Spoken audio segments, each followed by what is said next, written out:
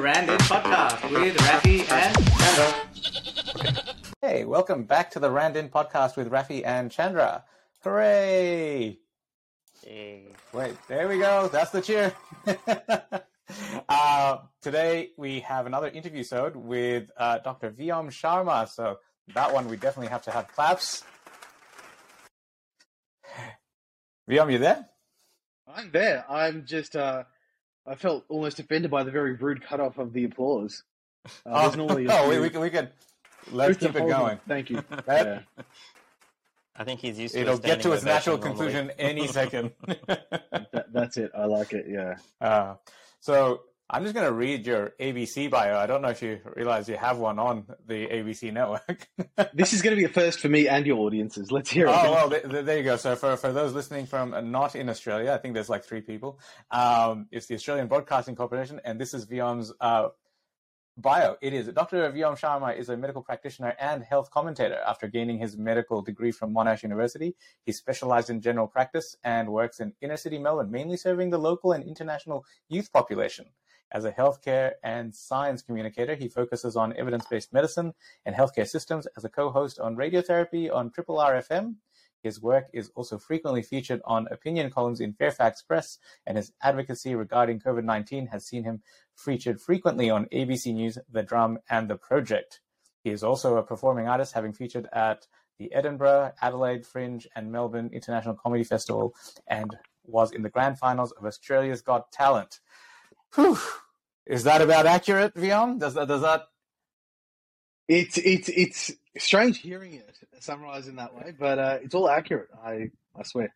Wow. Well, where to begin? So I suppose we both met you during med school. I think we were originally in the years above, and we both did BMed Sci, and you're the guy doing magic tricks. So we're like, all right, well. And that's how we kind of got to know each other, really. It was MMC, the little student lounge, I believe, was where where I find. Actually, that is probably the first time I met you over there. I just wanted to ask, since probably the most different thing compared to every other doctor I know of is the magic. Was it always magic? Was that always the... No, not at all. I mean, medical school is where magic started for me, which is actually quite late compared to most people who ever end up doing magic as a hobby or professionally. The typical time to get into it is, I would say, like between 5 years to 10 years old. That's when most people get into it. The classic story is always, really? For my birthday, I got a magic kit and I started doing it and put on shows for my friends, and that's the typical story. So I came to magic in medical school. There's another medical student, you might remember now, he's an anaesthetist now, Rob Wingritsky. Rob Wingritsky, right. Yes. So here's the story, right? We are away on a rural visit thing, right? As medical students, you see what rural hospitals are like, and there's a lot of time to kill. Lots of medical students sitting around bored, and Rob Wingritsky, this guy, has a pack of cards, and he's showing people card tricks. And I'm like, let's see what's going on. He does a card trick, and I just lose my shit. I have never seen anything like this in my life. I can't remember. I didn't learn a single thing that entire trip. All I can remember is his incredible card tricks. Now, the funny thing about it was I almost couldn't understand why everyone else who was seeing these tricks wasn't more impressed. So I was like, is this like a me problem? Am I just particularly prone to magic in some way? But as I discovered years later, Rob Wingritsky, even though he was like a kind of amateur magician, so to speak, his skills in magic are actually world class. Like I can say that now, having 15 years of experience in it. So I was actually seeing some really good magic. And then what happens is I'm now trying to find out the secret to this trick. So I'm asking him, he's not going to say, I don't want to be impolite, but he lets slip the name of the trick. And I'm looking up, where am I going to find the secret to this particular trick? It was called Twisting the Aces by the man called Di Vernon. And this book that it's published in is really rare. It's overseas. It's really expensive. It's not any of your local libraries. And I'm like, I'm never going to find out how this is done. And I'm new to Victoria, and I'm walking past this beautiful building in Melbourne CBD, and it's the State Library of Victoria. And I go inside. I'm like, look, I'll try one more library. And I type in the name of the book that this trick is inside. Very rare book. And it says that the book is actually here in this library. Because what I've actually discovered is that the State Library of Victoria has a secret collection of magic books. It's a secret Really? collection. Yes, it's called the Alma Collection. It is actually the world's largest public access collection of magic publications, periodicals, and artifacts. But to get access, you Wow. have to, yeah, I know, you have to show that you've got a genuine interest in the art of magic, and then you get let in. So Do that's you where it all go in with started a for you. smoke bomb and go, see, magic? or do you like do the Arrested Development? It's an illusion. Yeah. If you don't look nerdy like a magician, they're not going to believe you. So, I think So I how, fit how that did you profile. prove that you had a genuine interest? Like what did? Wizard come on, Robin we- hats. I mean, I think the Guaranteed. very listeners fact need that to- the very fact that I said, "Oh, I'm after volume 2 of Inner Secrets of Card Magic by Di Vernon," and they're like, "Yeah, okay, yeah, you're keen, all right." So this all started in medical school. I just That's assumed it. you'd been doing it for ages.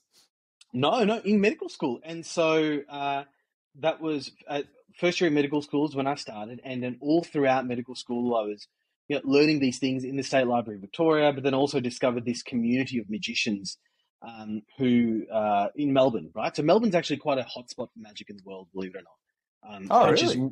Yeah, punches way above its weight. Like to give you an example, I just did a show called Headliners of Magic at Melbourne Fringe Festival and Melbourne Magic Festival within the last few months. The other 2 or 3 guys I'm performing with, one of them quite literally won the World Championships of Magic 3 months ago. And the other guy is a guy called Dom. He lives in Melbourne, but got to the semi-finals of America's Got Talent in 2019. Oh wow! Yeah, and so this is just all out of Melbourne. And yeah, I think there's something to be said for the art scene in Melbourne and all the bizarre reasons why it seems to cultivate people in all these niche art scenes. But yeah, so Melbourne's where it all happened for me, all just because this guy happened to show me a card trick.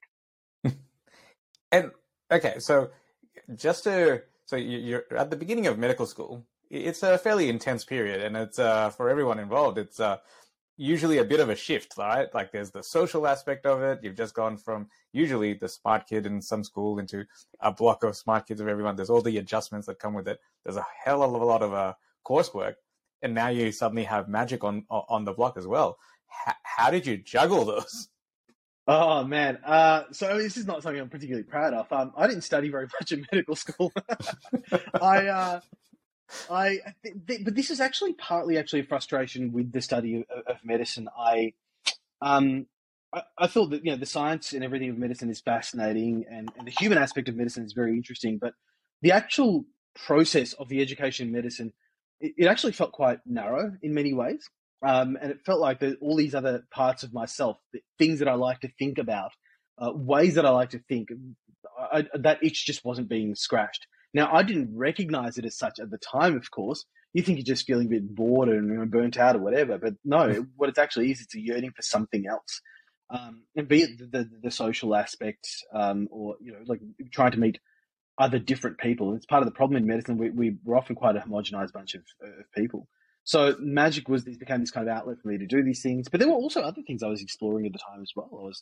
I was reading things at the time. I tried to learn a bit about student politics. It's this whole thing. You're trying to find yourself. I was 17 years old, for God's sake. And magic was just one of the many things I explored. It just happened to be this one thing that took off in a bizarre direction. And what was it that sort of initially drew you to medicine anyway? So you're picking careers, when you're 14 years old, you're picking your year 11, 12 subjects. I think a big part of it was being this immigrant ethnic kid, right? An important value in us culturally is the idea of like education, further education, and achievement, and kind of coming to the top, all those kind of things. My mum's a GP. I loved hearing her stories from work. I just thought it was really fascinating, interesting. And I really like listening to people's stories, really. So off the kind of higher end, higher earning careers, which are all the things that go into choosing a career, I think as a first generation immigrant child, medicine seemed to be a bit of a natural choice in that way. Like the science, like the fact you get to talk to people, all those other ancillary benefits of a career that I mentioned. And that's it. But when you think about it, it's still a relatively shallow choice, really. Like, you don't really know what you want. It's hard to kind of like predict what it is when you're so young, right? And when you actually sort of started working in it, did it meet your expectations? Or, as you started working, did you think pretty early, oh, I do want to explore outside this world as well? Yeah, so I think by the time I was in final year of medical school and I was getting quite good at the magic side of things, I realized that going into medical work meant that that's something I'm not really going to get to explore as much as I might want to. So I kind of struggled with that for the first few months of internship, but I tried to balance the two out. So I still did. In my internship, I performed at the Melbourne International Comedy Festival and those kind of things. But then, Nice. yeah, so having my kind of foot on kind of both sides of the fence was handy. That said, to answer your question about it matching my expectations, no, it really didn't match my expectations. As an intern resident, I really felt like you're just kind of doing what you're told a lot of the time. Mhm. I actually think that part of that was potentially the hospital I attended. I realized that not everyone has the same experiences. That depending on the culture in the organization, whether you're rural versus metro, and certainly which country that you happen to be practicing medicine in, and frankly, what stage of life you're doing that career in. I wonder how differently I would have handled it if I was a postgrad, as opposed to being a doctor at the age of 22, whatever the hell it was. You bring with it, you bring to the experience these differing, behaviors and attitudes and skills and knowledge. So Just bringing the child prodigy element to it. no, there's no prodigy there, believe me. But yeah, so long story short, I found the idea of this conveyor belt career this very linear career that I should say, not just daunting, but incredibly just kind of boring, really. And I felt like all those other urges I had in myself to explore socially, intellectually, I think certainly creatively, I was like, this is not going to happen for me in this career. Now, that's not to say that that doesn't happen for other people, but there's no way I saw that happening for myself, which is why after I made up my mind pretty much 7 months into internship that after my residency, which is to say, 2 years out of medical school, I'm going to take time off.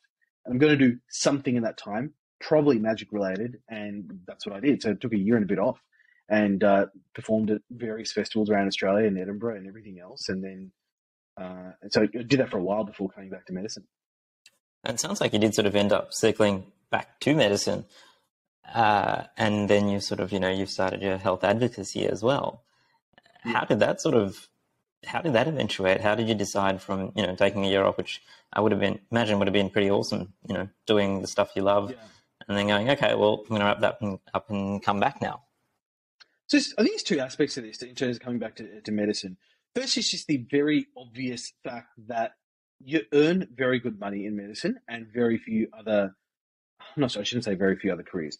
Very few other traditional career paths will kind of allow you to do that in the predictable and dependable and recession-proof ways that that medicine will. That was definitely a factor. There was also just the fact that I think having done all those things, coming back to medicine, I actually started to really fall in love with medicine. Like it really started to find it interesting and amazing in these ways that I kind of previously hadn't. And I think stepping away from medicine, experiencing this other thing of magic and seeing how it is that other people live really made me realize how amazing and intrinsically full of wonder medicine actually truly is. So in that way, coming back to it was actually quite nice, unexpectedly.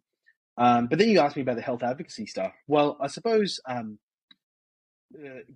performing magic in front of people, you get comfortable being up in front of an audience and speaking, and what it's like to have people listen to you and potentially judge you, and more importantly, to sit with your own feeling that you're being judged, whether you are or not, which is most of the time, people are barely listening, let alone judging, right? So there was a certain comfort I had in that. That combined with the fact that magic has a pretty core value of calling out bullshit. And so coming back into medicine, there was something in my brain about like, oh, okay, well, a lot of people have misunderstandings about how health and healthcare works, and that's something that I'm going to run with. So, during my registrarship and early days of being a fellow, I'd be writing articles and talking about things, everything from alternative complementary medicine to talking about bullying and harassment in medicine, which is, again, another form of calling out bullshit, so to speak. But yeah, the point being that in magic, there is this cultural value of calling out something that isn't true or calling out something that people are misperceiving, which actually is so contra to one of the values that medicine has, which is to be intrinsically conservative and toe the party line. So yeah, I think that was pretty much the genesis. With magic, and you say calling out bullshit, like, I mean, in terms of, there's the illusionary aspect to magic, right? Yeah. Like, when you say, like, that seems like a weird contradiction, or am I just reading it wrong? Or is like, what do you mean by that? Like, So explicitly, magic is about bullshitting and lying and deceiving, right? On an explicit level. You could be a wizard. I don't know. I mean, you've done some amazing tricks. I don't know how you've done them. I don't know how. Right. I don't want to know to ruin it all. But it's like, hang on, what? Like, as you're saying that, I'm like, what? Yeah, it sounds really counterintuitive, but yeah. So on an explicit level, magic is about lying to people. But there is an implicit contract that when people are performing magic, they have with their audiences, which is, okay, everything you're going to see now, there are going to be some inbuilt lies and deceptions and misdirections and misperceptions. Don't tell me that Harry Potter's real. Happy Harry Potter's real. Oh yeah, but yeah, this is the thing, right?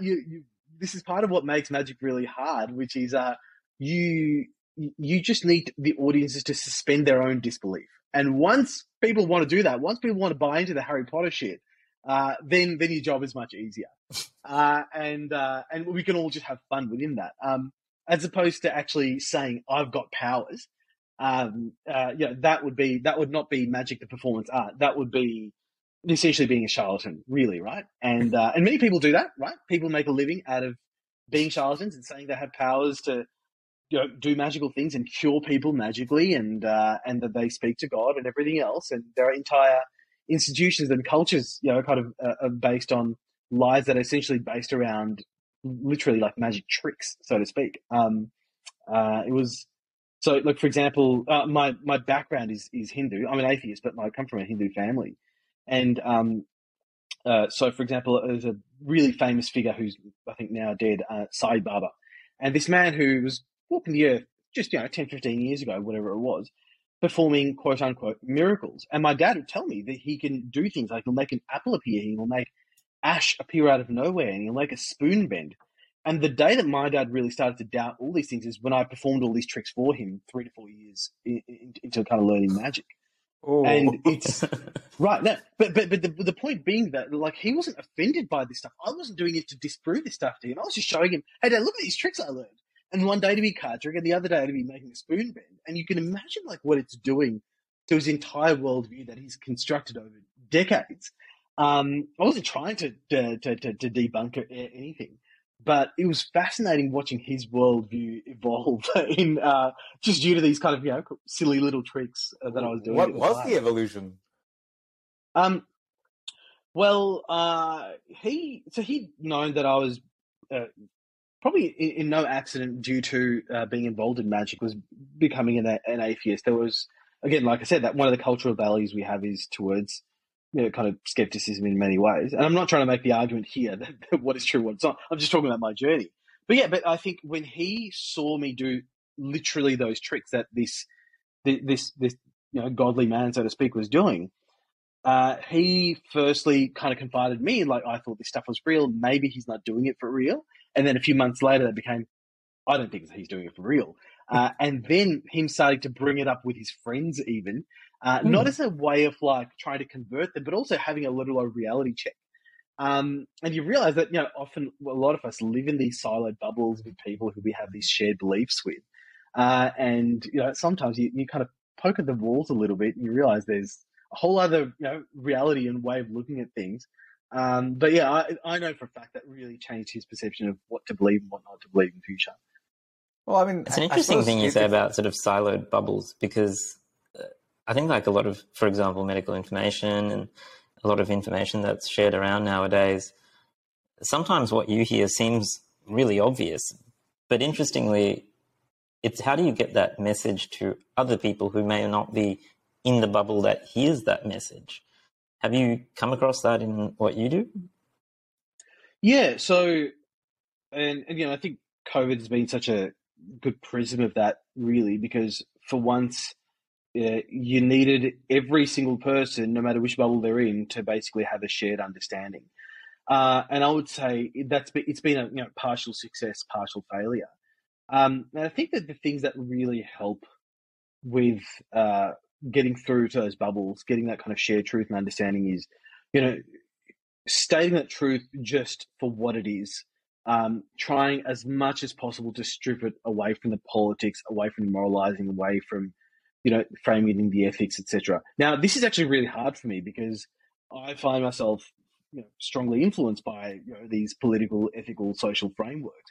But the only time I've actually been successful is when I strip it away from those things. The other thing has been is that you often need to find the key kind of people that influencers, so to speak, within those social spheres. Like if you can find people of leadership positions of trust within those spheres, and use them to deliver their language to their own kind of bubble, so to speak, that's more often than not going to come across much more authentically than someone from a different bubble, so to speak. But that's actually one of the biggest challenges, I think, with the whole kind of COVID thing has been how even simple facts just come laden with the baggage of political, social kind of weight, which really have. It's an enormous amount of inertia that the truth has to push past. But if you can strip that away, that's what I found to be helpful. On that note, do you think there's anything that doesn't have that? Like, it's not like people listen to robots, right? Like, you can't just ask Siri, is COVID real? If the answer is yes or no, and depending on which side of the fence you sit, it's going to be political to you. Do you think there is a way of communicating so neutrally while still being engaging? Like, I think like one of the reasons we started this podcast was during the pandemic, and it was just there was just, as you say, so much bullshit information out there that makes no sense, and there was this general people doing the factual version. Like, I mean, you were out there promoting it, and it was engaging, but then you see a lot of the other people. Here's a graph without explaining the graph. It's like, well, not everyone can read a graph and get the same info out of it, right? Like, you got to point out what the bits are. And so we were like, I was sitting there going, holy crap, we're doing a terrible job as a profession of getting and communicating and having an audience to engage and to explain it. And I was like, well, yeah, I was thinking, it's like, you're doing it. There's a few of our other friends doing it. And there's a full stop after that. And that was part of the reason of starting this. Yeah. That's a really good point, actually. Yeah. I think it was one thing to just, say the truth for what it is, but it was a different thing to step people through bit by bit of what's actually going, what's happening. Yeah, it was that. I was a little bit surprised at how little that was happening. And you're right, only a few people were doing it. I think the first video I ever made explaining stuff about COVID. I cringe a little bit at it now because I was in it. Yeah, I made some line about how it's the government who should be doing this. And yet that was reality. Like none of this messaging was coming from the traditional authority figures, be it the government, be it, even the academic bodies of our colleges or whatever, explaining what the words mean. Like, I think that first video was about the differences between quarantine and isolation, social distancing, whatever. And it was just like, no one had stepped anyone through this stuff. So yeah, certainly one thing I've learned to appreciate is that, people can be like, I guess, knowledge poor, but intelligent at the same time. And can be still, like the point is that just because you lack knowledge doesn't mean that you don't have an appreciation for nuance. And so you can actually get through quite complex ideas to people if you actually just kind of take the time and build towards the truth. Yeah, I think like, the whole medicine thing you were saying where it's like, toe the party line. But I think if you've been in the bubble, you can't explain the party line, like exactly what you said. What's the difference between isolation and social distancing and all that? It's like you come up with these terminologies, and it was a crisis, and all these people were coming up with guidelines, and the guideline people know what they're talking about, but it's not like they go, yeah, socially distance. Like, what does that literally mean? And I just remember, about the only audience I have is like Instagram for photography. I just remember a series of posts where I'm like, this just feels so wrong. I normally have cat photos, landscapes. Here's a COVID takeoff graph. And I was like, this entire flatten the curve. This is the curve that they're talking about. This is where we were. This is the exact same number, but it was just basically an exponential curve. It's like, this is where we were a week ago. This is where we are now. That's what exponential growth looks like. That's what we're trying to flatten, right? And then, I just did it because I was like, okay, we are currently at takeoff. This is going to get bad. So many people messaged going, thanks for explaining. I was like, really? Shit, we're really doing a terrible job here. But I mean, this is so. Firstly, proves I think the value of talking someone through it, and secondly, it proves that theory we were discussing of those social bubbles that we're in. It took someone who was within their social bubble, which is you, to kind of explain that. There was no shortage of people shouting "flatten the curve," but you're their captive audience. There's an implicit level of trust and relationship they have in you. And yeah, you took the time to kind of step them through it bit by bit. I actually remember that the first post I ever made at all about any of this COVID stuff was to a Facebook group of magicians, actually, and it was really it was a very tight knit community of magicians in Melbourne, so kind of everyone knows everyone. And I did it just I think maybe like a week or so before, maybe 2 weeks before the F1 was cancelled in Melbourne, which is basically the massive flag. So the whole reason that I think I have in all those platforms is what I did in those 2 weeks. And there was the big fear at that time was, the fear of fear. Don't catastrophize, don't do this, don't do whatever, otherwise, people panic and all hell will break loose from the panic, which at no point actually happened. The fear of panic was, the most absurd contradiction of all time. But yeah, so I remember talking to my fellow kind of magician, so to speak, in this post, explaining bit by bit, this is what's going to happen, blah, blah, blah. There's probably going to be lockdowns. We're all going to have to protect our income in various ways. And I think because I understood that industry and I understand what these people are kind of going through, I was able to get through to them in a way that maybe other people would not have. And in the same way, I don't think I would have been able to, that message that I gave to them, I don't think I could give to any other social group. No way. It would have come across as incredibly patronizing, condescending. It would have seemed ridiculous. So I could speak to them in a way that I could speak to absolutely no one else. Did you get any pushback? From one person. There was one person in that group who was, and I don't really blame them for this at this point, was saying that isn't it just like the flu? And I was talk through all the reasons why it was not. They were still very averse to it. But what really helped though was I crushed any instinct I had to really make them look bad and silly and awful. Despite every instinct in me to do that, right? And it really, I think it worked very well for everyone who was spectating that Facebook thread. It was on the fence. It was good.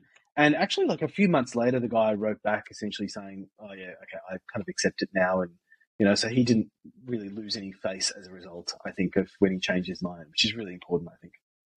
Since you've been at the sort of public forefront, I wonder if you've had a similar experience. So, I work in the western suburbs, and we were point blank first, the entire thing with the meat workers, etc., getting COVID was all happening. I had to cover a friends list down in the peninsula, and never met these people before. I was just helping out a friend. Anyway, everyone else in the theater, we have hundreds of cases. Our wards are shot, No one, and these are all medical folk, believed that COVID was real. And I was like, what sort of weird dimension am I in? And they're like, oh, I've not met anyone. Have you met anyone? I'm like, my aunt is currently in ICU arresting because of hypoxia. She nearly died twice in the last week, and I've been on the phone to ICU in America, They're like, really? And it seemed to be the first time. I feel like northern south, the different aspects of Melbourne had such a different experience of the whole thing. that every time I talk to people just from the other health networks, it's like, oh no, we never did that. And do you find that that's been the experience in the community? Because I mean, I'm only stuck in my end of the woods. Just to be clear, you're saying experience in the community of what, not thinking it's real, or no, just no, like disparate? as in just the disparity of. Yeah. Do you finding that there's a geographic difference between what people experience throughout the lockdowns and whatnot? Because I know the Western suburbs. Enormous. Okay. Yeah, in terms of like even the people's versions of reality, right? So Yeah, that exactly. Yeah. Yeah. So for the first few, the ramp up to the pandemic, while all the other countries are locking down and we quite aren't, I had this incredible bias because the patients I was seeing in this inner city clinic were all people who can afford to pay a GP, a $50 gap payment, right? And these are either university students or they're working professionals, and they have a pretty sophisticated, nuanced kind of view on things. And so in my head, I'm like, oh, like this is what everyone thinks, or this is what a lot of people think. And the second I started doing talkback radio, the kind of people who call talkback radio, they're an interesting type of people, and that was the first time I got the first hint that we don't all have a common shared understanding here at all. So you'd either get like the people who are really understood things a lot and were just highly motivated and anxious, or the complete kind of denialist. And that was my first clue. Oh shit! I'm standing in queue, next to someone who may, who is often like, I'd hear people talking about how it's fake, and I'm like biting my tongue, going like, "Are you freaking serious?" And yet, we're separated by not even 1.5 meters at that point, and yet, a chasm of a gap in our understanding between each other. So yeah, you could live in the same suburb even and be very different. Yeah. Did you try to sort of address that and sort of tailor your message to reach those people specifically, and how do you do that? Yeah, so the way I did this, and I don't actually mean to sound patronizing in any way, it was actually just to speak really plainly, an overt effort to like strip away jargon, use a lot of kind of analogies. And here's the thing, it's not because, I'm not saying it's because people are dumb. It's not that they don't understand the words. It's because I think when we speak in language that is typical for people who are sciencey or medically or whatever, I think people receive that message with any skepticism that they may already have towards those authorities. So it's not that they don't understand the words. It's that then it sounds like it's coming from the guy in the white coat type stuff. So in the first few weeks of the pandemic, before we all had the shared vocabulary of all those words that I mentioned, I tried to speak extremely simply about these things. And the other thing was, by the same token, kind of going back to what I said, people can be intelligent and nuanced in their thinking, just knowledge poor, was, just use simple words, but never assume people are dumb. Like actually still drill down and explain anything and everything you actually need to. So it's just kind of dichotomy of speak simply and yet, don't treat people like idiots. Do you think there's a change in society, right? Because you just mentioned the lab coat and the person in the lab coat telling stuff. When we were growing up, that was the thing. You went, the guy in the lab coat, he probably knows what he's doing. But it seems like there's a general, if you are actually in a position of it's like if there's a nuclear scientist telling you about the nuclear fusion reactor, I'd be like, cool, what do I know? But it almost seems like en masse things have swung the other way of he's a nuclear scientist. Of course he's going to tell us about the nuclear fusion power plant. Well, isn't that what he's meant to do? But it seems like society's kind of the cynicism has infected everything, or have you found that's the case? Yeah. Well, I mean, I think a lot of people have argued that even much before the pandemic, even before 2016 Trump, that there's been this gradual erosion of trust in traditional figures of authority. And I think it's important to know that to say that a lot of that is actually well-earned skepticism. The traditional authority figures being everyone from, politicians, academic institutions to, health and healthcare. We've, often been up in our ivory towers and either been, either being wrong, so to speak, although that's always being wrong and getting asymptotically closer to the truth is part of what medicine and healthcare is. But there are also just a lot of things we've just been kind of flat, kind of wrong or silent about. So that plus the whole Trumpian era of genuine disgust and hatred for experts, then going to the pandemic. Yeah, look, I think there are certain segments of society who are very much are never going to view, I think, health experts and public health in that same way ever again. I think the internet has certainly going to cause that fomenting of some of that angst towards health experts, that's for sure. So the question is going to be, again, how do we breach those social bubbles and try to pull everyone back together? But yeah, I think this has been a continuing trend. And then there's, of course, the rise of the expert that agrees with you, right? So a lot of these people who've been taken off Twitter and YouTube, and we're talking about, that Dr. Peter McCullough and that new cardiologist from the UK who's now saying awful things about mRNA vaccines, Dr. Malhotra. These are now news to me. Yeah, right. Yeah, right. So here's the thing, right? Like, news to you, but to anyone who's somewhat skeptical about the vaccines or whatever, these people are like celebrities, right? This is just the nature of social bubbles. And to them, they have found in these people, I've just named a couple, highly credentialed, quote unquote, kind of experts who've done all the right paperwork, got all the right degrees, etc. Just have these wrong, awful views. So I think in many ways we're in a very dangerous landscape now.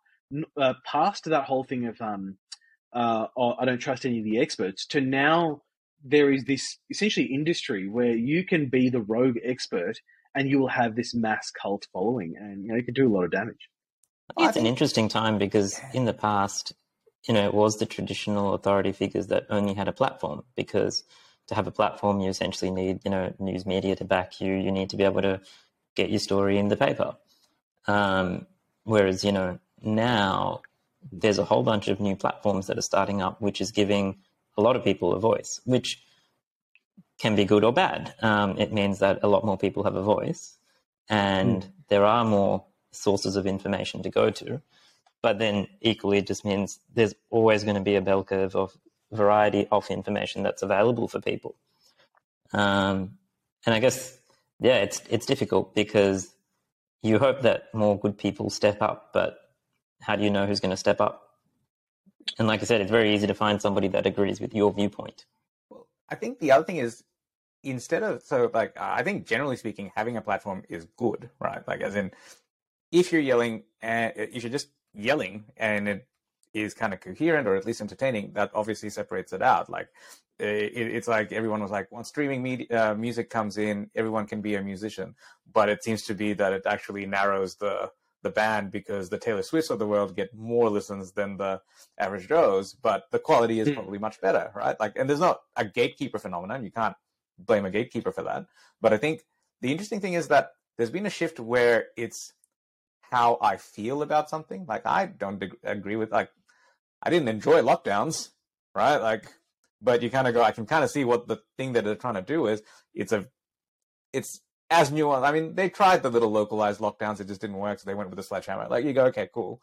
But it's I like the message this person's saying versus, I think it's critically true or not. Like, it's, if you can trigger positive feelings in other people, that's enough. Like, that shouldn't be the hurdle. The hurdle should be, does this actually make sense to you, right? But it seems to be more and more, everything from advertising and whatnot is to, does it feel right to you? Then it's probably right. I'm like, not sure. And I think this is one of the dangers that's manifesting itself in essentially information becoming entertainment, which is what a lot of these podcasts are. So, for example, to Joe Rogan's podcasts, right? Now, like, I'm massively into like mixed martial arts, etc. So I've listened to Joe Rogan for a long time, right? He'd have some really interesting conversations, which is already kind of heresy, I think, to a lot of people, right? Like, I'm from the world of Twitter, where he's basically the most evil person on the planet. He's a person who does some incredibly stupid, reckless things and holds some bizarre ideas, but he's not this intrinsic evil. But the point being, he, for about a decade, had this career built out of having really fascinating, interesting conversations.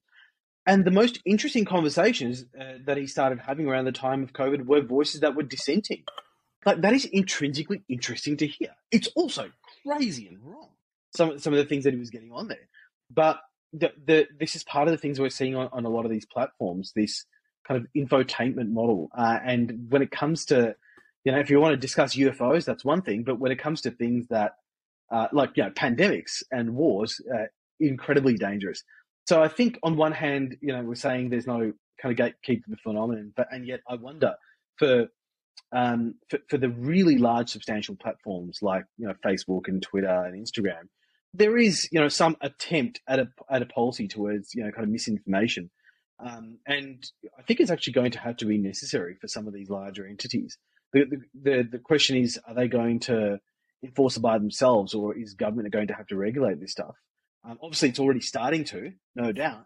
But the point is, like, we can't go on with the path we are. We need some better level of quality control. The question is how we're going to get it. It's like the pendulum swing, right? Like, everyone was like, gatekeepers, no, they're keeping the information back. And we're like, okay, here's the fire hose. And now it's like, gatekeepers to verify the information.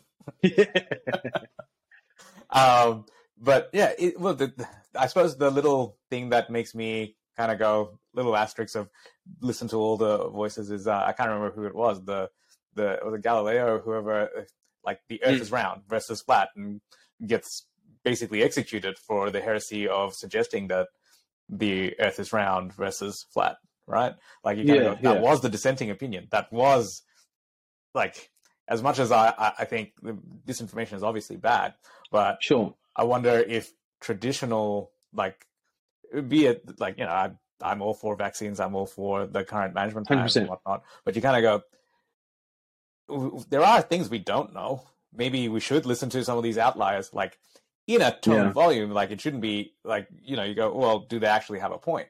Like, is the world actually round? Because it's kind of like, if you set the filter too high to block all noise, you might miss the signal of something else coming up, and how do you do that? Yeah. I don't know. That's the thing. But I think this is it, right? Like, we all agree that filter needs adjusting to control for that signal versus that noise. None of us know precisely what that value is, but we know it's not a 0 and we know it's not 100, right? So we know it requires some kind of adjustment at least. I think, but people who are in favor of deplatforming some of these more kind of dissenting voices would say that the whole point of Galileo was, like, he was charged, he was tried, he was, awful things happened to him. That's not the same as, deplatforming someone. And we've got to have a conversation about what free speech actually means. Like, it's not saying that you can't say it. It's just, it's just, well, which megaphone are you going to be handed? And should he be given a megaphone? Well, I mean, it begins like that, right? But then you go, okay, look at the Nancy Pelosi, the husband, I forget his name, but the attacks. Like, it begins with that sort of deplatforming, that sort of trend towards, and the end steps are violence. Like, this is like, this is not the conversation that I thought we were going to have 40 minutes ago. But in traditional Randin fashion, here we are. But this is interesting, right? So the whole Nancy Pelosi, I mean, for anyone who isn't familiar, like, essentially, alt-right conspiratorial thinking wacko went inside her house, bashed her husband with a hammer, and said, where's Nancy? He clearly, got some really cooked ideas about the left and the deep state and all that kind of stuff. Those ideas directly come from some of the voices that have been amplified on social media recently. I'm not saying directly Alex Jones, but those kind of voices. And it's like the best disclaimer ever. It's definitely not him. Definitely not. I mean, just people deplatformed.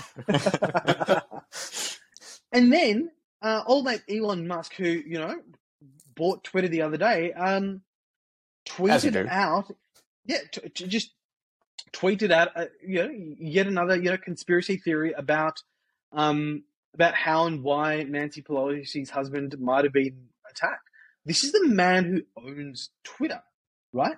Like this is there. Like he owns what is, I believe, the most powerful information delivery system that we have on our planet currently, right? Oh dear, I don't think I use it.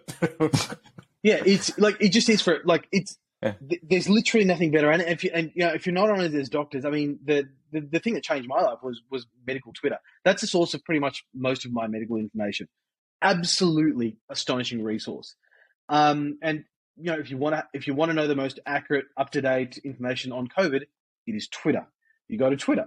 You can ask directly the professors who are doing the research. They are on there. It is where all the preprints will be posted and criticized and debated by epidemiologists.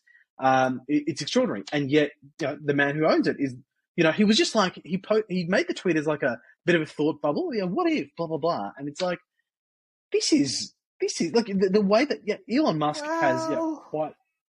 Well, go on now. No. I was just like, this just seems like an accelerated version of the Fox News bubble, right? Like, as in that took decades. This took like a week. But it just seems like tech applied to media accelerate, right? Like, because if you look at like what Kevin Rudd's thing is about media bias, etc., there was this slow trend towards right and left media.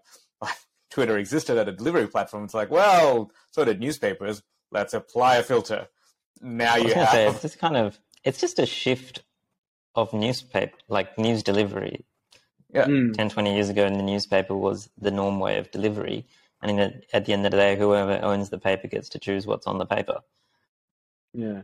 I guess the question is always going to be, well, so now are the problems that we got now worse, or are they just different? And I guess I've never really thought about it that way. Like we've definitely got some pretty terrible problems now, but I don't know, are they necessarily worse than the ones we had when there were just the traditional media institutions that control the narrative. That's all we had. It's an interesting one because monopolies, this was like, I suppose back in ye olde day as well, that's part of the reason governments broke up monopolies. That was more from like a commercial perspective. But yeah, it's interesting, where you have multiple competing newspapers with different views, at least there's different information available. Whereas with tech, the whole aim of a tech platform, it's a winner-take-all model. So if you're Twitter or Facebook or anything, you only win by taking everything. So how do you foster multiple versions of that to exist? But the thing is, so if the gap between newspaper and Twitter is the internet. And the internet is probably the only delivery mechanism that is relatively neutral. Like everything got built on it. It was almost a protocol, but there is one shining example, which is the internet, right? Like this podcast is going to be on the internet. Everything else is built on the internet. And it was like the most apolitical version thing, even though it came from essentially a military research project. So you kind of go, like, we did do it once. How do you replicate it? But the thing is, the internet is just the internet. It's so depoliticized. The problem that is, it's like people are smart, so people will always find a way. For example, the internet is neutral, but how do you access the content on the neutral? Via some gateways. Yeah. But the thing is, it's like we did make a platform, right? Like, as in, if you want like cause for hope, like glimmering, shining light, like there was paper this was pretty massive... neutral. Huh? Paper was pretty neutral too. Yeah. Well, yeah, I suppose that's a good point. Should we actually go back to some of our random questions? This like deviated quite massively towards COVID and how society functions. I was like, wow, this is not where I thought we'd end up. By the way, did you have any preconceptions on where this conversation was going to go? I had no idea. Well, the only preconception I had was that it's going to go somewhere unexpected. So it's lived up to that expectation. Excellent. Just coming back to like your combination of like career, right? Like you've obviously gone linear career. Screw that. I'm going to make my own, right? Do you think having something as traditional as medicine and then combining it with something that's relatively, like I would say, yeah, even on all career paths, magic is not the most straightforward one. Right? Just, an understatement of the century. and then now you've got like the radio and presenter and all that stuff. Have you found, like, basically you're crafting your own path, right? Do you find the combination of really traditional, really atypical, and I would say broadcaster is probably a bit more in the centrist, like there is a pathway. Like, have you juggled it, and have you found that to be an interesting balance? And how are you even going about it? Like, as in, I wouldn't have a clue how to do what you do. Yeah, so I guess the short answer is there isn't a way to do it, and there's no balance to have. As I split my attention and energy and time between these separate pursuits, there is always an opportunity cost. And an opportunity cost in terms of, you take time, you devote time to one thing, you're taking time away from the other thing.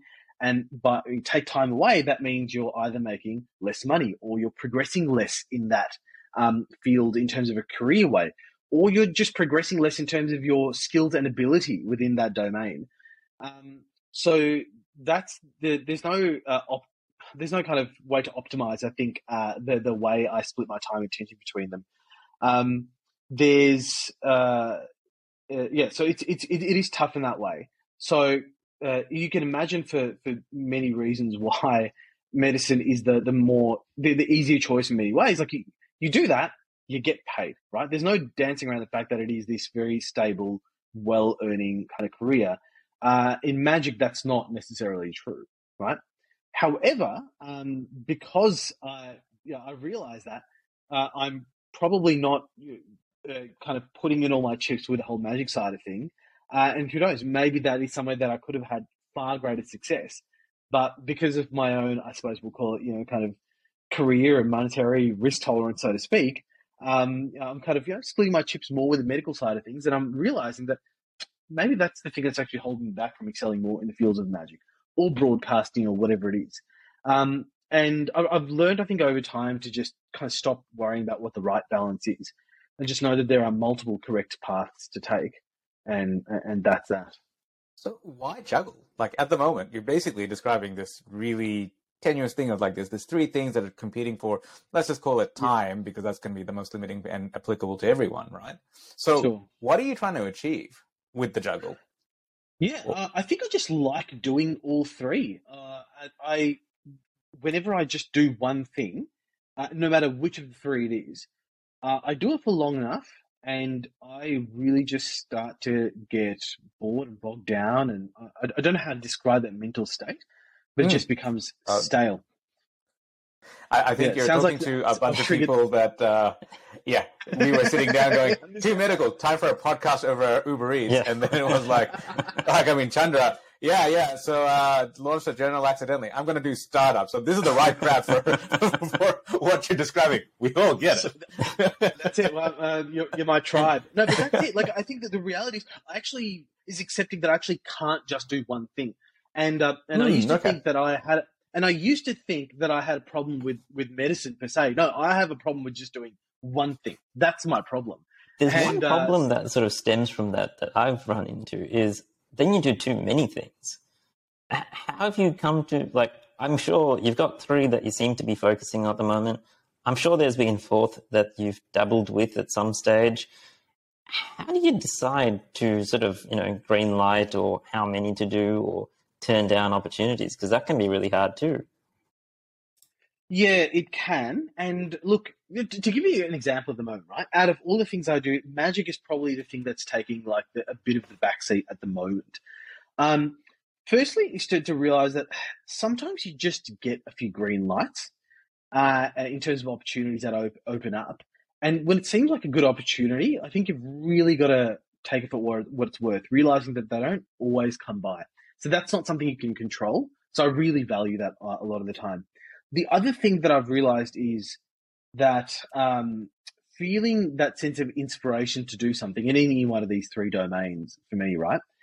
That if I get that feeling, that inspiration, that's like a finite resource. I've got to cash in on that in that moment because you try to come back to that feeling a few days or a week later, often it's just not there. And in those moments where you have that inspiration, it's mind-blowing how much can happen in just 2 or 3 hours. And so often, I realize often that I'm not often the pilot who's guiding which way my ship is going a lot of the time, that thoughts and feelings and inspirations and drives will often just kind of emerge in my consciousness. And at most, what I can do is kind of act on those feelings as they kind of emerge. No, to answer your question, there's no optimal equation that I've figured out what the right mix between the three is, and I actually don't have a particular master plan on going that this is what I'm going to devote myself more to or less. That is exactly someone with a master plan would say. I have no master plan. I'll take on you. But on the note of your inspiration thing, have you heard of a guy called Naval Ravikant? So. Yes, so I've come across him on my YouTube algorithm. Gosh, those like 1-2 minute tidbits that he has. Yeah. So one of them is inspiration is perishable. Act on it straight away. We'll link the podcast because he's turned it all into like a 2-hour long one. He's got 3 of them now, but really good. I wouldn't be surprised if that's where I heard that. That would not be impossible to me at all. Yeah, makes a lot of sense. Yeah.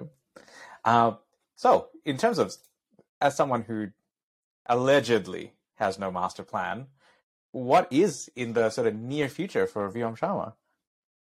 Yeah, so I certainly have aspirations within all these fields. So, I mean, medically speaking, that's possibly the one where I don't actually have a clear-cut aspiration at this point. I mean, I'm trying.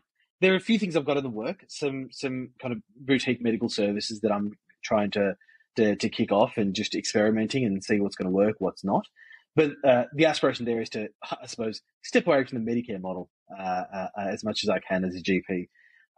Within the world of magic, I've now started to do shows just for the purpose of enjoying doing the show, which sounds really absurd. But one of the toughest things that you can do in magic is do live public shows in a way that are also going to make plenty of money. That's actually really quite tricky. Requires quite a huge investment. Most of the time it doesn't work out just because there's a million variables going on. So instead of that, my 2 goals of magic currently are to do shows with friends where we know they're going to be high quality and sell a lot, and it'll be kind of worth my while. We just get to do what you enjoy. The second thing is my friends and I are trying to come up with a live magical experience, essentially an installation essentially that we can have at various different festivals, trying to come up with a model that's potentially scalable that we can, kind of replicate and sell out. And it's essentially a way of kind of using our knowledge of magic and live shows and essentially coming with a product, really. It sounds like magic is tech. Yeah, it is. And what the broadcasting? So that's a tough one. I think there's no clear aspirations I have here because the wave I've been riding of broadcasting is I've just thought to myself for the last 2.5 years, it's going to stop at any point now. It's going to stop at any point. This weekend the phone will stop ringing and it's just going to be over. And it just kind of keeps going and going. So for the first time in almost 3 years now, I'm actually going, maybe I should do something about this. And yet it's not clear what that would be. Like, on one hand, I've had offers to kind of write a book, got very close to writing a contract, but I'm thinking more bigger picture here. It's like, well, okay, I'll write a book, then what? And the reason I say that is books don't sell very much. That's the end of the sentence. Books don't sell very much. Even like very well selling books at max, like 20,000. If you sell 20,000 copies of your book, you've done very well. That's like 20,000 people. There are YouTube channels that reach millions of people in a go. Or even like my regular 30-minute segment on ABC, that's reaching tens of thousands of people every half an hour on a Saturday. So I'm still trying to work out what it is that I actually want from this stuff. Particularly as the media landscape changes so radically, the interplay of the internet and YouTube and podcasts and everything else. So no kind of clear aspiration there, except to say that a lot of the public speaking stuff. So that's the reason I'm in Sydney. I came to speak to an organisation who heard me give a health and wellbeing talk somewhere else, and I'm hoping to make what is otherwise a pretty dry topic, talking about health and wellbeing, because it really often can be. I've heard other people say it fast. See if I can potentially inject some of that dynamism and everything else that I've learned from the world of magic and stagecraft, and essentially just come up with a few really killer 1 hour presentations that I can do to for businesses and organizations. And that could be a legitimate career path, something that, potentially pays worth my while in a way that often broadcasting does not, which may surprise a few people. But then I also really get to talk about things that I want to, talk about health, medicine, well-being in a way that I think is accurate and bullshit free, to a really kind of captive audience, to the lay public, not just to one patient at a time in a GP clinic, but to hundreds, maybe thousands of people at a time. So those are the kind of vague aspirations I think I have in all those three domains. Like, okay, it's interesting that that's like, okay, so if you look at weird analogy, but the Peloton bike. Yeah. It's an exercise bike, right? Yeah. There's been on-demand exercise bikes before, and obviously it's got the variable resistance. But like, I went on one for the first time like a couple of years ago, and it was amazing. Like, I want one, even though like I live in an apartment. Interesting. And my wife was in the treadmill next to me. It's like, I've never seen you work out so hard, and like, are you okay? And I was like huffing and puffing and sweating, and I was like, this was amazing.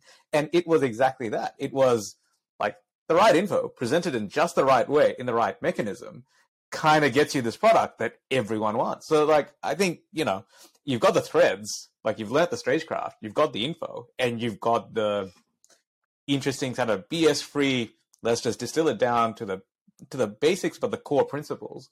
And like Steve Jobs, like, it was a really good presenter. That's kind of like the iPhone wouldn't have happened if it was Bill Gates trying to sell the iPhone, right? Like, so it's like, we're going to have to do a take two at some point and see how you've gone. Sure. Look, I mean, I think you're right. I'm really glad to hear this from you, because I think, the talks I'm giving at this moment, again, they are getting a good reception. And there's no doubt about that, because I think, to be frank, a lot of speakers probably don't have the experience that I have on stage. And yet I can feel it. There's a few micro adjustments that can and will be made, I think, as I work on these talks, that will just get it right. And they're probably not going to be big things, but I've just had that realization now that this is something that really can be incredibly dynamic, and that what was otherwise a familiar product, a bike, an exercise bike, or just some dude talking health and well-being, a few micro adjustments, and you can end up with something that just is dynamite.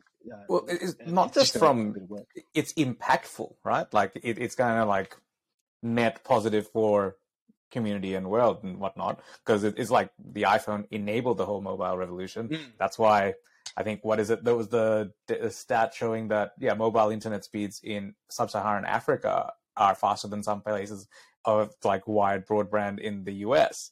And you kind of go, that statistic cannot happen until someone goes and makes such a compelling product that there is the infrastructure all that, right? So it's like, I think that's a very worthwhile thing to pursue. I think we're also running out of time. Apologies again for running late to start the show. But we just chuck in a few random questions to close up, if that's all right. So one of them is, what's something that you've recently learned or discovered that you didn't know before? And I'll give you a little example. Mine was that, the ice cream Haagen-Dazs. Yeah. Where do you think it's from? Like, I would have presumed like Netherlands or something. Yeah. It's from New York. It was just made up a word. Yeah, you can Google this. Haagen-Dazs is just a marketing name. Yeah. It was just, these guys came up with like an ice cream. It's like, this is really good. We need to sound, it wasn't even make it sound European. It's just like expensive. Random letters on the keyboard. It's like Haagen-Dazs. Haagen-Dazs. Yeah. So that was my random thing I learned. It's just a word. It's just a word. No, it's like it's a made up word. It's just totally made up. Yeah. Haagen-Dazs. Yeah. God, that is genius. Yeah, today I learned. So do you have one of these today I learned moments from the last little while? I'm trying to think of an example. Yeah. Chandra, have you got one? The thing with Chandra. I'll tell you the story of Chandra. Yeah. So Chandra, for regular listeners, this is not going to come as a surprise. If there is nothing that's written down on our little run sheet, and you ask Chandra the question, he'll just blank for 5 minutes and then look around the room and go, I discovered that paper is paper. I've discovered my coffee cup is in fact empty. Did you know this? My primary learnings lately have been coffee machine related because that's what I've been getting into. I'm finally in one apartment in one place for 3 months. I've been getting into the whole coffee thing. And I learned about different types of roasting. Apparently, a popcorn machine is a great way of roasting as a starter. Machine. Yeah. So that's the next thing that I'm looking into. What? Popcorn coffee? Yeah, pretty much. I mean, if you can do it to chicken, you can do it to coffee. What have I learned? Okay, so there's two things. One is this is really quite embarrassing. I just thought ponies were like young horses, that they just grow up into be like normal horses. They don't? No, they're like no. I know, right? It's like a specific type of horse. Yeah. Oh, really? So yeah. And apparently, everyone apparently apart from us three knows this. Turns out. So yeah, This sounds like a conspiracy to me. Yeah. Are you sure? The other thing I learned. Are ponies real? Ponies. Do you know? It's funny you say that. I've never seen one in my life. So Yeah. I think this is fake news. I think they're just trying to hide the unicorns. Yeah, let's see what Alex Jones has to say on this. Oh. Yeah. You want to take the next random question, Chandra? All right. So what about the most unusual country or city or holiday or anywhere that you've ever been? Oh, most unusual. Let me have a quick think. Oh, gosh, where would it have been? So for me, I'd say it was probably went to Ushuaia on the way to Antarctica with Rafi, and it was just a really weird place to be because it's literally all the way down the bottom south of South America. And I thought, okay, well, there can't be much around here. But actually, really scenic kind of place in itself. Kind of makes for quite a nice destination. Well, you see, here's the thing, though. It's not, right? So it's one of the weirdest places because buying a car is an investment because there's a limited number of cars that you can have down there. What? So people buy cars instead of houses because you can't own houses. And even if you owned a house, it's dark for 90% of the, for half the year. It's just pitch black. So no one wants to live there. So houses don't go up in price. Cars do, right? And I don't understand why the Argentinian government pays like half a year's salary of the equivalent, whatever, for people to move down there. So, our taxi driver was telling us all this, no, I bought my investment. And I'm like, well, what is it? It's like, the car. It's gone up by 200%. And you're like, what? Was that a weird place that we ended up in? And this was pre-Antarctica. And I'm pretty sure they've got some weird things going on with, introducing one species of animal to eat the next species of animal. And then that didn't work out, so they introduced another species of animal. It was literally this is literally the Simpsons episode. They accidentally killed off this native wolf species. And then they realized that because the wolves were gone, the beavers were just making dams and random parts were flooding. So then they tried to get rid of the beavers by getting this other species, which then went out of control. So they've now tried to reintroduce similar but not the same wolf species because they've actually exterminated them back into the thing. So it's been like this multi-stage thing. Along the way, they also had it was basically it's like scalping. It's like, yeah, go shoot a beaver. We'll give you like $2 for it, right? But then the hunters, this is hilarious. They had not a protest, but they had an entire session in Parliament where they argued about how much per beaver. So the hunters wanted $5 and they were willing to pay $2. So yeah, there was a beaver negotiation, a beaver EVA, if you like. What? Gosh, it's a very unusual place. Most unusual place I've been. This is going to sound weird because you're going to go, it's not that unusual. Launceston in Tasmania.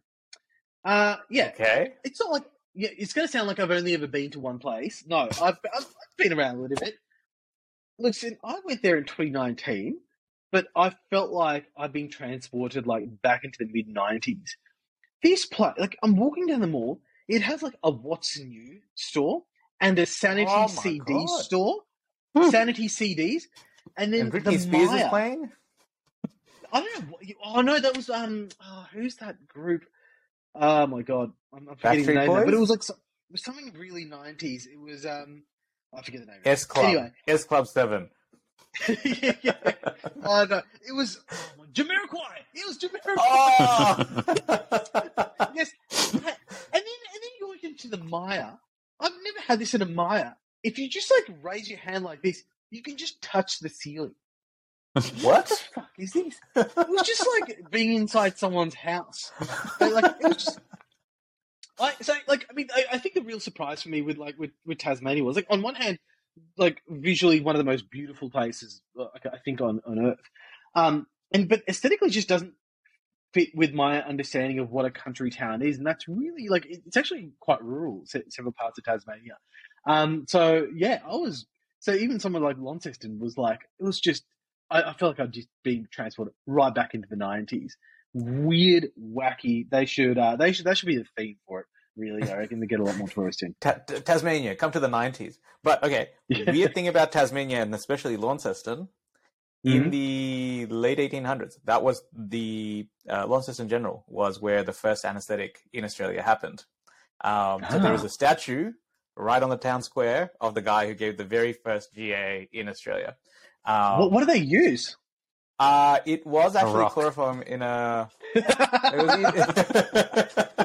Tasmanian Not organic dissimilar rock. to what Rafi still uses.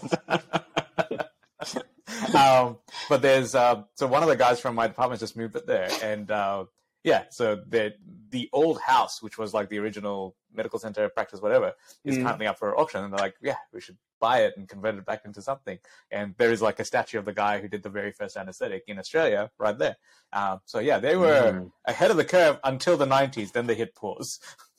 Yeah, they're like, this is peak. Yeah, S Club 7, it's never going to get any better. Let's keep it where it's at. As they say, S Club is going to show you how. So, they've been shown.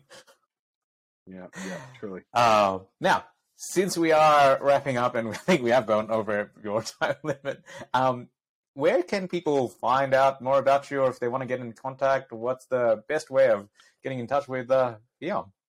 Sure. Look, unless no one knows what's going to happen with Twitter, but that's the main place where I'm at, either that or my website. So my Twitter, TikTok, and Instagram handles are at Dr. Vyom. So it's DrVyom, M for Mary. So at Dr. Vyom. Or my website is vyomsharma.com.au. So you can contact me through there. Vyom Sharma. Okay, so I'll leave that in the show notes. We've covered a lot of different ground. We don't also have a very typical listener, it turns out, from the random people that occasionally message going, where's the next episode? But if you imagine it's a much bigger platform than the 30 or so people that regularly listen to us, what would be like one thing? Like if you had to have one thing that you could just say, hey, to the masses, do this thing or don't do this thing. What would be one general concept or statement you'd like to spread to the world? Consider that you might be wrong. That's pretty awesome. Yeah. Yeah. I think just a healthy dose of skepticism about your own views, be they personal, philosophical, or scientific, or whatever it is. Yeah, I think certainly in the last couple of years with COVID, there's been plenty of times where I thought something was happening one way and happened the other. It was a very rapid experiment in checking your own predictions and how you think the way the world works. Yeah, I think we could also all benefit from that humility of the fact that sometimes we're wrong, and means we should probably be kinder to other people who are wrong too. That's pretty awesome. I feel like we should have had a bit of a drum roll for that one, because I quite like that. But then it's a really like, you think like it's going to end up with like some amazing like lovely truth bomb, but it's like a bit of a downbeat. It's like you're wrong. And then people go nuts anyway. Good. I think it's an actual really good one, because I think especially in this age of hyperpolarization, and everyone kind of going, our party is right or our statement's right, and with the medical institution and whatnot. It's like, yeah, there should Maybe be not. some healthy skepticism. Yeah. Some epistemic humility. Well, I'm not up with that sort of level of vocabulary, man. I was trying to make it sound a little bit better than consider you're wrong, but yeah. It's simple. Simple is best. Yeah. All right. Well, Vyom, thank you very much for taking the time. And Absolute pleasure, guys. Look forward to actually seeing like the stuff that you come up with, and hopefully, hopefully actually see you around the trap since you don't live too far away. And until next time. And can we have you back and sometime in the future just to see where your projects are going? Absolutely, yeah. Well, let's do a part 2 and see where I've got up to with all the separate ambitions I've laid out in those 3 separate domains. We'll see. Awesome. Thank you. All right. Bye, guys.